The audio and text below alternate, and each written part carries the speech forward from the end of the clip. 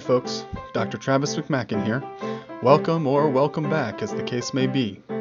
Thank you for choosing to spend a bit of your day with me. I hope that I can at least help you to think some interesting thoughts.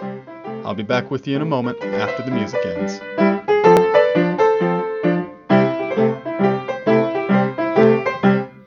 Well, it looks like the absence of donuts has impacted our attendance. But for those of you who did not hear me say it earlier, the fryer caught on fire, and that is why we don't have donuts this week. The fryer, not F-R. Fryer, a person? Not F-R-I-A-R. I think it's a thing, not a person. That was my understanding. So we'll have to just be spiritually nourished as opposed to also physically nourished with whatever dubious nourishment value the donuts have for us. All right, so this is the third and final week in this particular series of conversations around the lectionary, and I think I mentioned last week that I never really quite know what to do with the Psalms because I just don't have a poetic turn of mind, and then here we have a bunch of Isaiah and then the Psalms and really weird New Testament passages, so it's going to be an interesting day talking about these. It'll all be good learning for me. I appreciate the vote of confidence. So, let's start with Isaiah, though. Isaiah is a really interesting book. Some scholars think that it was actually written in 3 phases through 3 different generations within a prophetic tradition, and we have these references even in the Old Testament to the house of the prophets or the houses of prophets, and seems to suggest schools of thought, teachers and pupils, the handing down of particular perspectives on society and on God. And so Isaiah seems to have moved through multiple stages of development. And as you reach toward the end of the book where we are now, into the later stages, we're solidly into what Christians refer as the intertestamental period. The period kind of between the 2 testaments, between when Israel comes out of exile and from Babylon back to the land of promise, and then when Jesus shows up and we get the Newer Testament. In Judaism, this is called the Second Temple period, because you've got the temple that Solomon builds with all the supplies that David gathers. That's the first temple.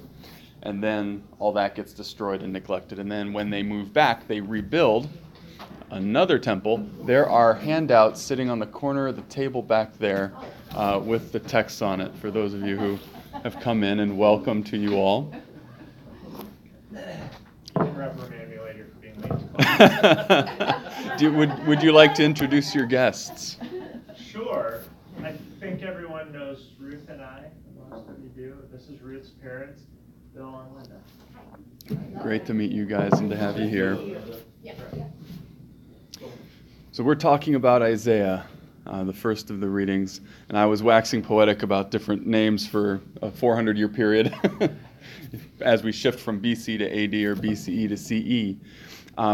So you've got that second temple that gets built, and then that gets added on to roughly contemporary to Jesus by Herod the Great, who built all kinds of stuff. And that's the temple that you have when Jesus is actually kicking around Jerusalem and Judea later on. So we're kind of in between those phases as we're looking at Isaiah. And one of the things that develops during this period is an apocalyptic mentality.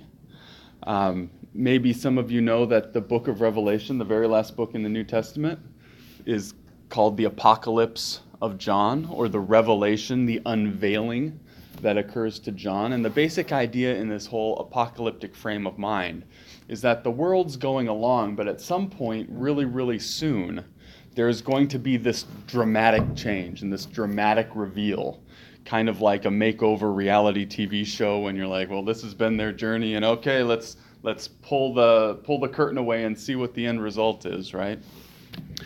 And I bring that up because there's these competing tendencies in this passage, and really through all of Scripture, between that kind of apocalyptic frame of mind which says at any moment we're going to see what the end result is. At any moment, we're going to hit the payoff. At any moment, it could happen and everything's going to change. That's one impulse. And then there's another impulse, which we might call a spiritualizing impulse, which says, maybe, right? Maybe. In the meantime, we've got other things to worry about, and maybe we need to think of our expectations, think of what we believe the end game is going to be. Think of that in more spiritual terms, as something that we participate in spiritually right now, as opposed to something that's going to happen literally in this dramatic fashion at any moment. So that's kind of the difference between a spiritualized perspective and an eschatologized or apocalyptic perspective. And you kind of get them both in Isaiah. And then the psalm that we have is very much on the spiritualized side, as we'll see as we get in. So we start off talking about, calling people who thirst to come drink from the waters, people who have no money, come buy and eat. And, with inflation running rampant, right? I don't know if that caught your attention like it caught my attention, because I feel like I can't buy in the same way as I did even a year ago, right? Come buy and eat, okay, but we've got no money. Come buy wine and milk without money, without price, right? And so now our minds should be going, hold on, like there's something wrong here. There's a disconnect somewhere. Why is it that all the normal ways that society works is breaking down? We can just show up without money and eat and get all this stuff. It's weird, right? And then we see, why do you spend your money for that which is not bread? And your labor for that which does not satisfy. And I love that language. This is it was that line that really got me into this text. The idea of spending your labor, right? It's not usually how we think about it. We think about spending the money, that makes sense. But really we're spending our time getting that money. We're spending our labor and our effort on whatever that task is that's then bearing this kind of financial fruit. And it's saying, why are you doing this stuff for things that you don't really need, right? Not bread. We know the Lord's Prayer, give us this day our daily bread, everything that we need, our basic essentials, right? It's not that you're wasting your money on. Your labor is going to something that's not satisfying. I'm sure we can all relate to that in one way or another throughout our lives. So what we're getting hinted at here is the idea that there's a vision for the way that the world is now, and also a way that it could or should be that's fundamentally different, right? And in the way that the world could or should be, you can buy and eat without money. You can get that wine and that milk without money. You don't have to waste your money on these things that aren't important, that aren't really the core of what it means to be human. You don't have to waste your labor on things that aren't meaningful. That's what we're being called to. Listen carefully, eat what is good, delight yourselves in rich food, incline your ear and come to me, listen so that you may live. So it sets up this whole alternative social picture, as much by kind of implication or suggestion through these few evocative lines that say, shift your imagination, get shaken out of how you normally think about things. And then how do we reach this kind of different reality? We have to come to the Lord, who's going to make an everlasting covenant. So we're moving away from, in the imagination, kind of the natural concerns of economic life, the natural kind of reflexes for what we think is meaningful and important. And we're asked to reconsider what's truly meaningful and truly important. And it leaves us with the sense that any of the rest of the stuff that we normally kind of engage with and have to work through, it's probably a necessary evil at best, right? Sure, we kind of need to do these things. We need to spend our labor. We need to have the money to buy the bread in our day-to-day life. But things could be very different. Things will be very different, precisely because the Lord is making an everlasting covenant.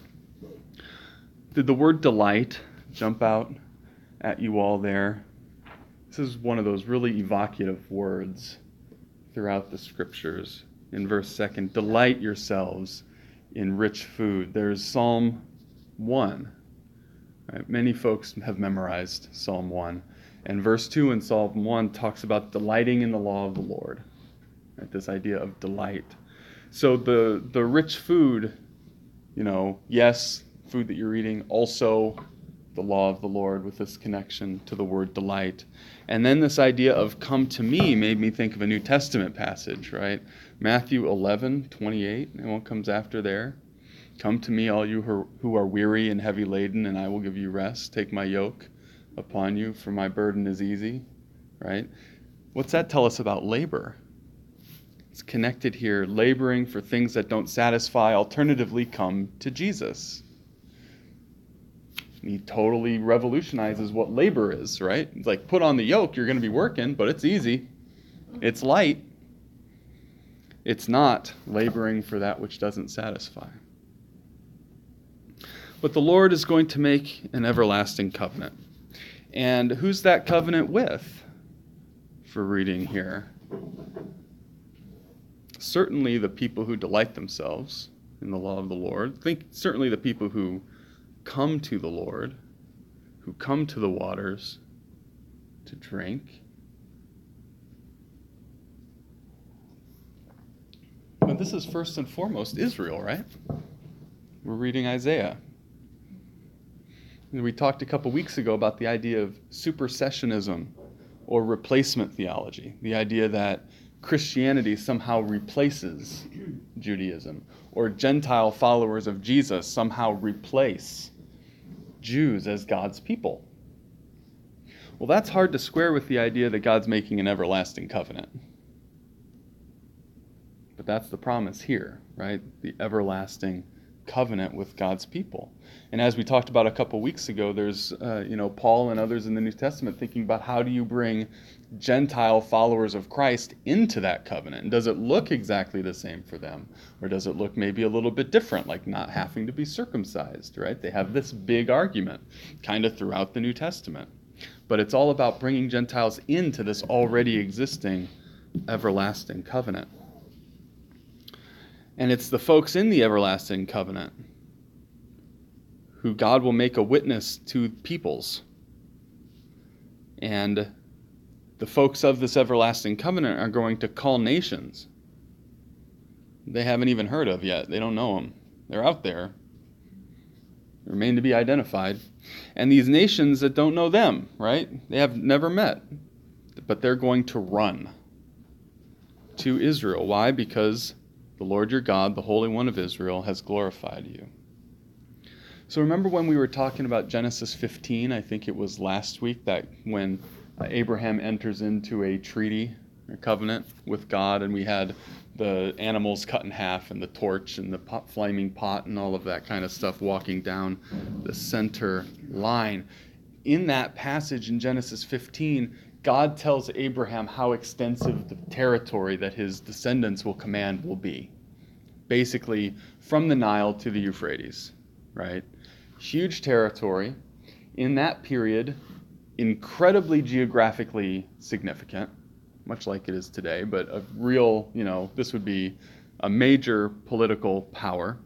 But it's this idea of expanding territory, right? We know Abraham had his 318 trained guys. He was located in a particular place, and his reach, his expanse was going to grow through his descendants. So it's kind of building outward. It's taking over. It's acquiring more. It's expanding. The vision here is very different, right? Because is there any expansion of Israel, so to speak? Are we dealing in geography? Not necessarily, right? There's this glorification, Purification, maybe, if we hearken back to Isaiah 6 and the vision that the prophet has of the Lord on the throne and the flaming coal touching his lips, and now he can deliver the message. Right? There's a sense of purification in this text, but not this kind of expansion. Here, the nations come to Israel. They're coming in, rather than this kind of expanding of territory.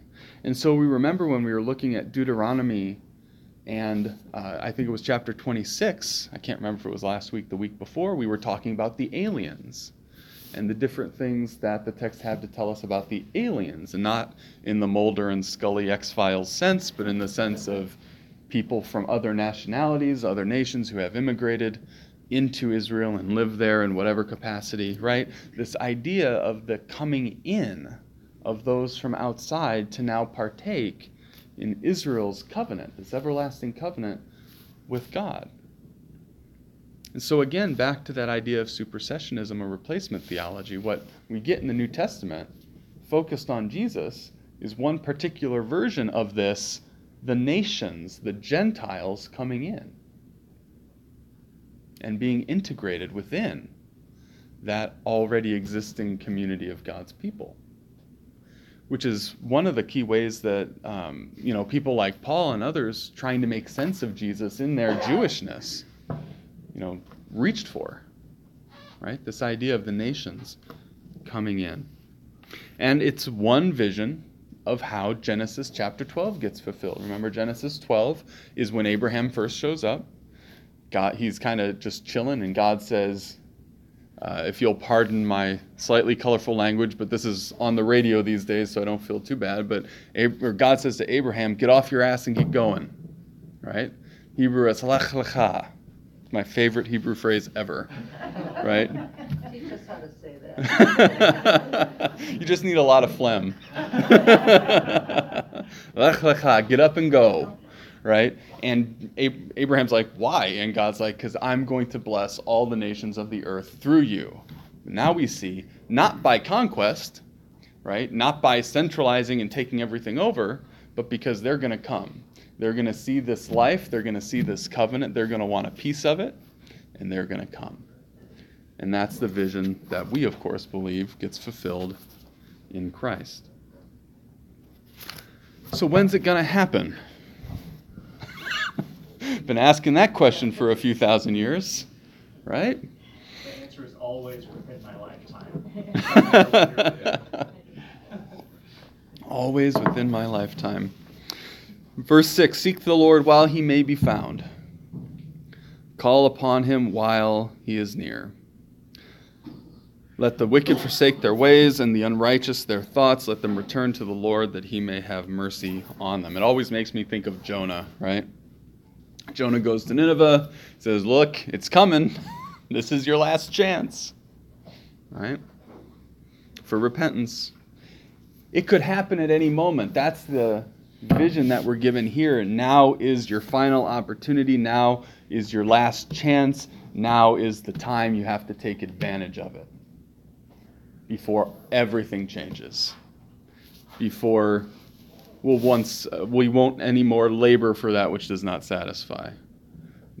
The time has almost come when we will be able to get the wine and the milk without money, right? All of this stuff is about to change dramatically, and that's that apocalyptic or eschatological view that I was talking about a little earlier. It's going to happen at any moment. You got to get your stuff together. Be ready. And so we'll see some of that if we ever make it to our gospel reading today in Luke. But very quickly before we turn from Isaiah, a thought jumped out at me in verse 8. And this is a verse I think most of us have heard. It's a verse that gets referred to a lot. God says, "For my thoughts are not your thoughts, nor are your ways my ways." We've all heard that, right? Sounds really familiar. I don't know about you, and you can tell me if you're just a better reflexive interpreter than me, but whenever I hear that, I associate it with the idea of God is just so much bigger and so much more powerful and knows so much more that God's working on a different level. more or less how that usually hits for us? Yeah. I got thinking about this as I was reading this, and especially after, and you can see all my markings up. Like I was getting into that first part of this passage.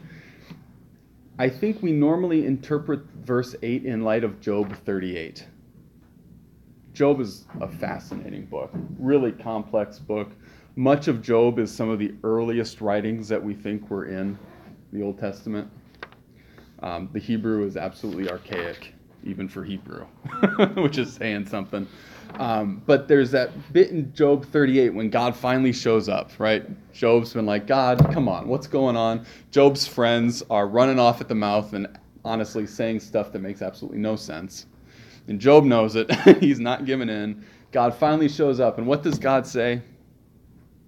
Job, where were you when I made all of this? Where were you when I set up this whole world? Where were you when I put the stars where they are? Right? Goes through this for like 2 chapters, basically saying to Job, I'm so much bigger, so much more powerful, so much more knowledgeable than you that you just need to chill out. Right? And so I think we read this verse through that lens, because it's definitely in there somewhere, right? But the more I thought about this is actually, God is making a moral point here. What are the thoughts that are not our thoughts? How about buying wine and milk without money, without price, right? It's not how we think about it. What are the ways that are God's ways but not ours? Maybe laboring for something that does satisfy, that does mean something. We don't do that. The whole idea is this is the shift that's going to happen, so that at some point, in some way, we'll be blessed that our ways will also be God's ways. Our way of seeing the world will also be God's way of seeing the world.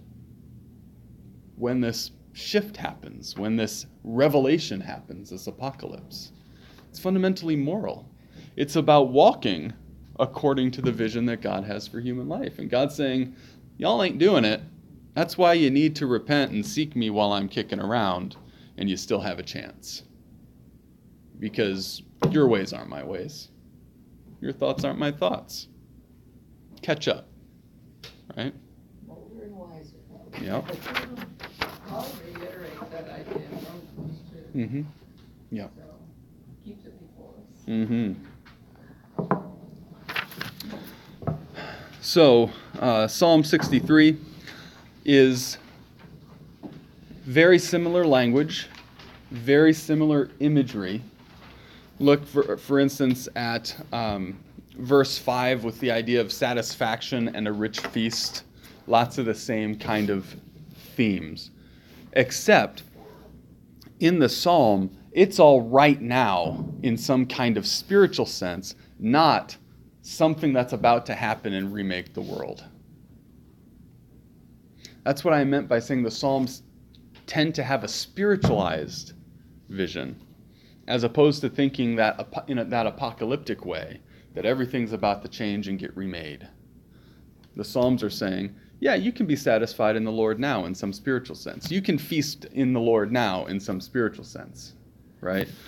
O God, you are my God, I seek you. My soul thirsts for you. My flesh faints for you as in a dry and weary land where there is no water.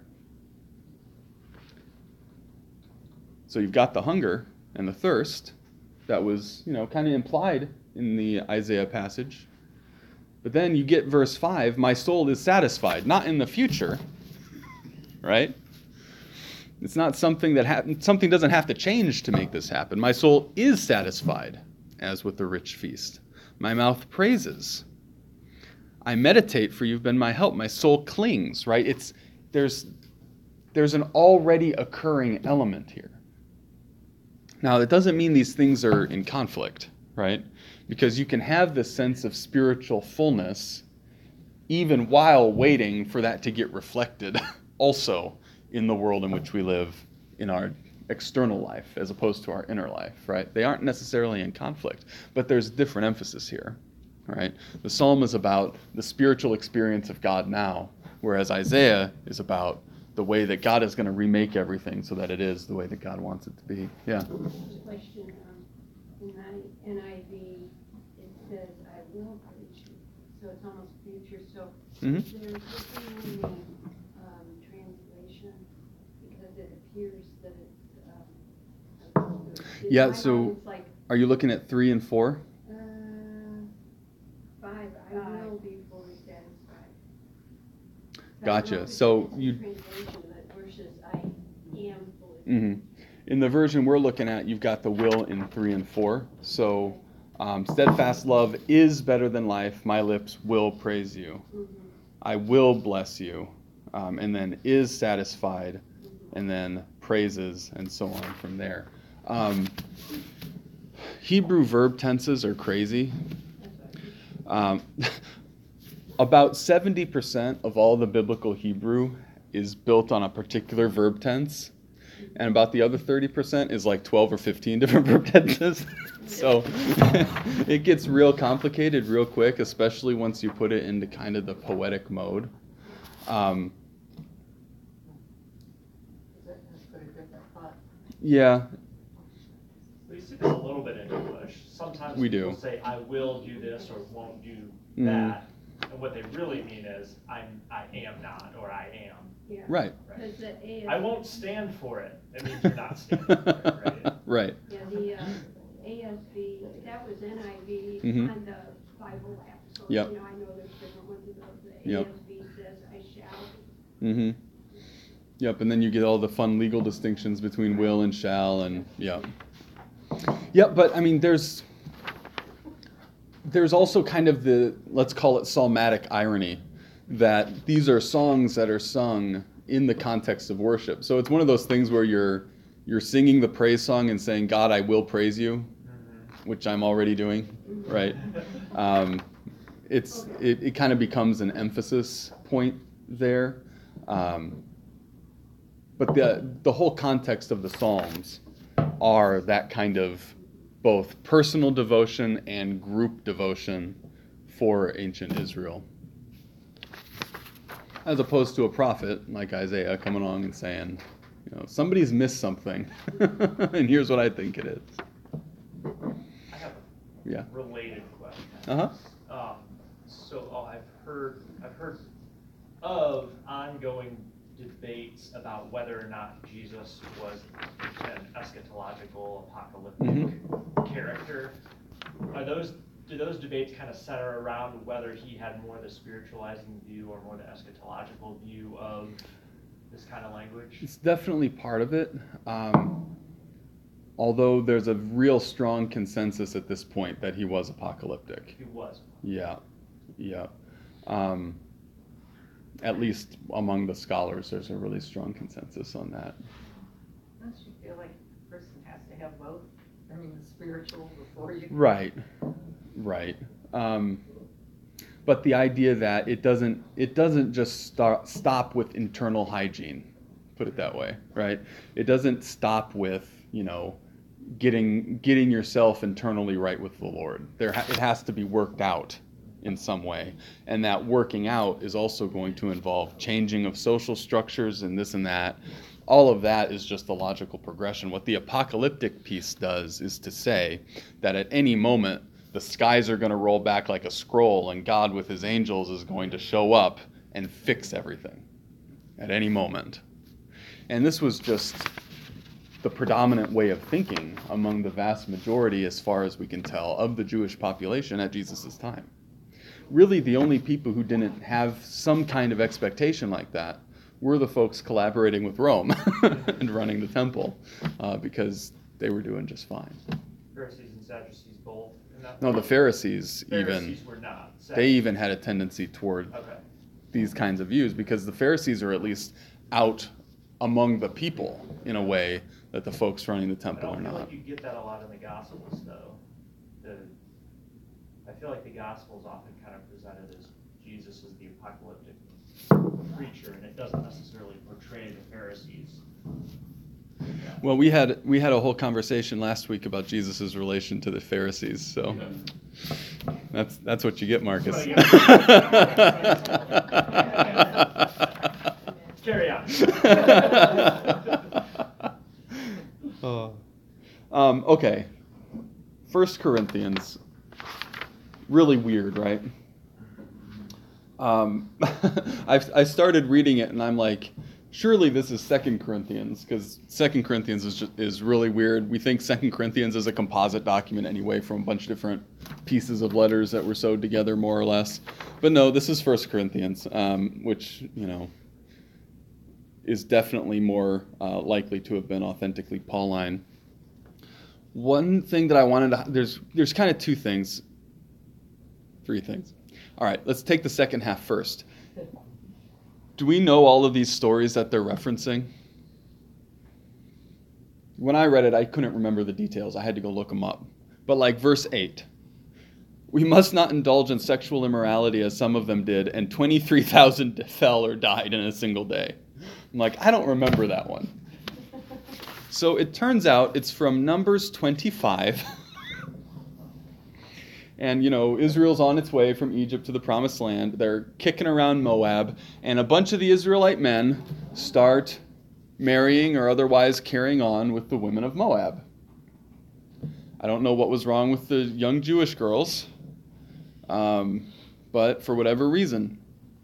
And as always happens in the Old Testament stories about sexual immorality, there's always an idolatry piece. So the women start getting them to go worship the Baal of Peor. And that's a problem. And so God sends a plague against them that's only stopped when one of the Israelite men brings his Moabite woman in to his household in front of one of the priests. And the priest grabs a spear and kills him. And then the plague stops. So it's a weird story.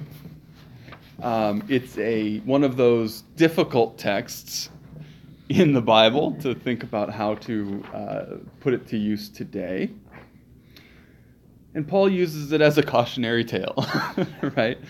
Just one interesting tidbit. This says 23,000. When I looked in Numbers 25, it said 24,000. So maybe it was 23 and a half. I don't know. It's a rounding error, right?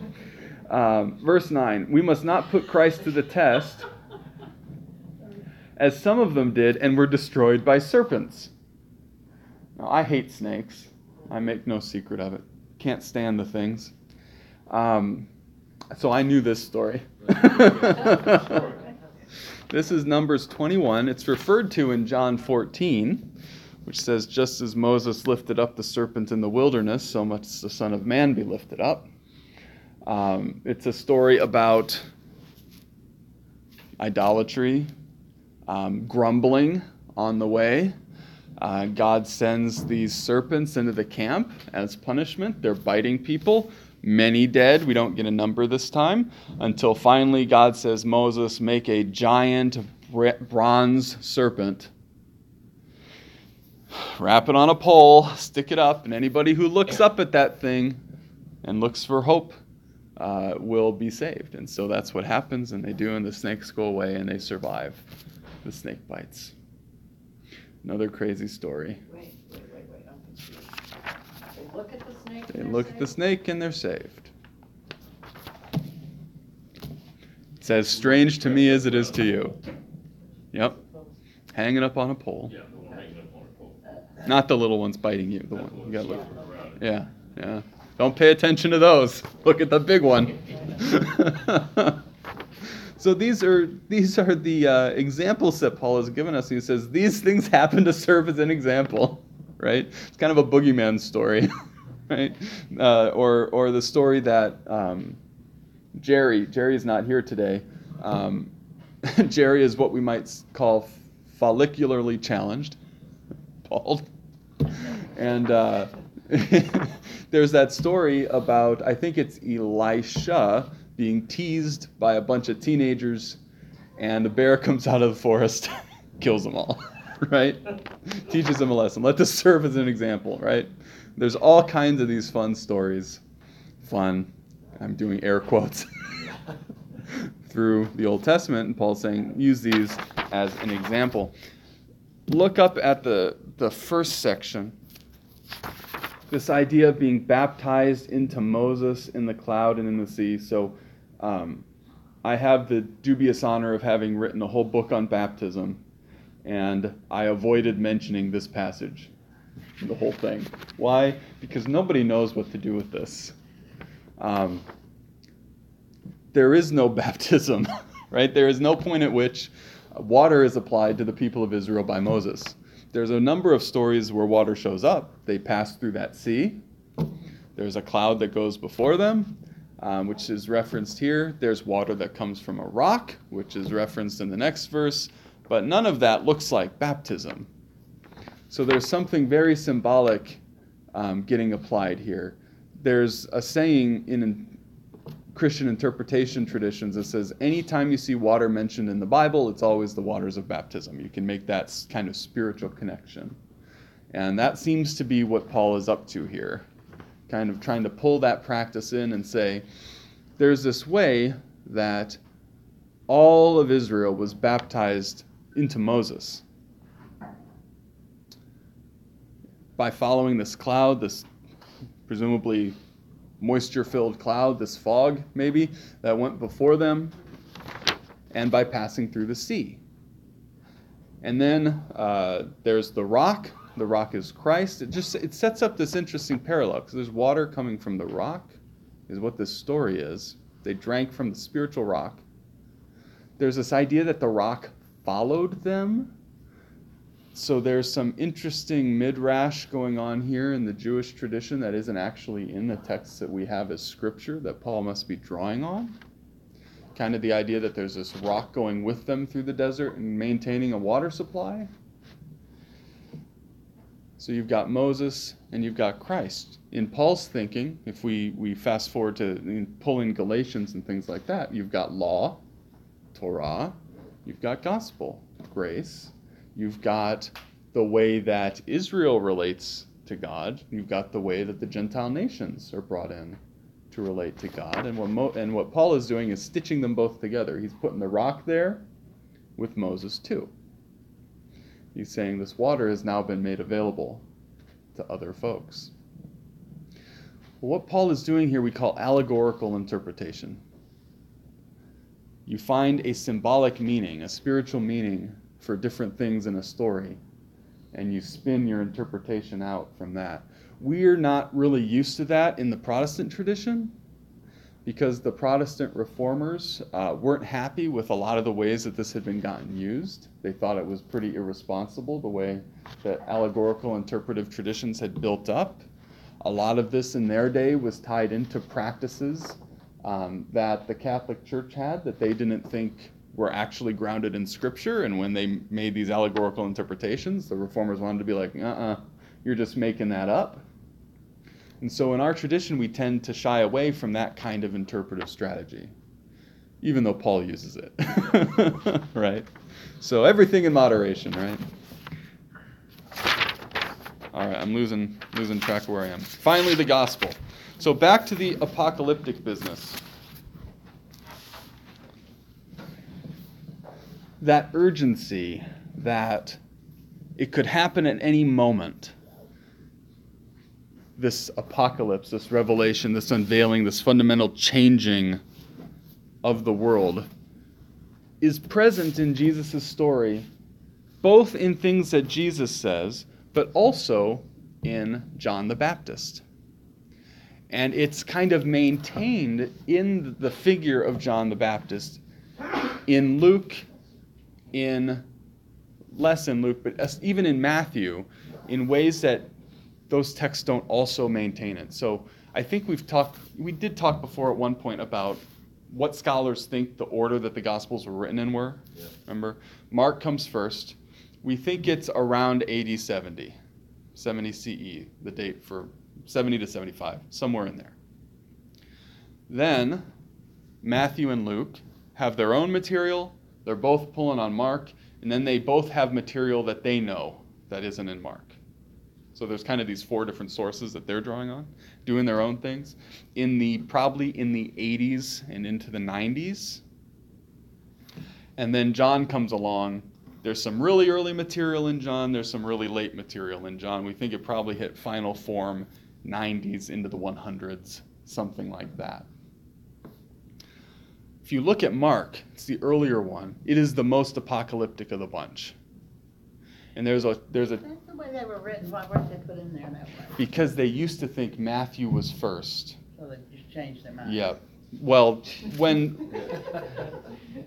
1700 years ago, they thought Matthew was first, and that Mark was kind of a Reader's Digest version of Matthew.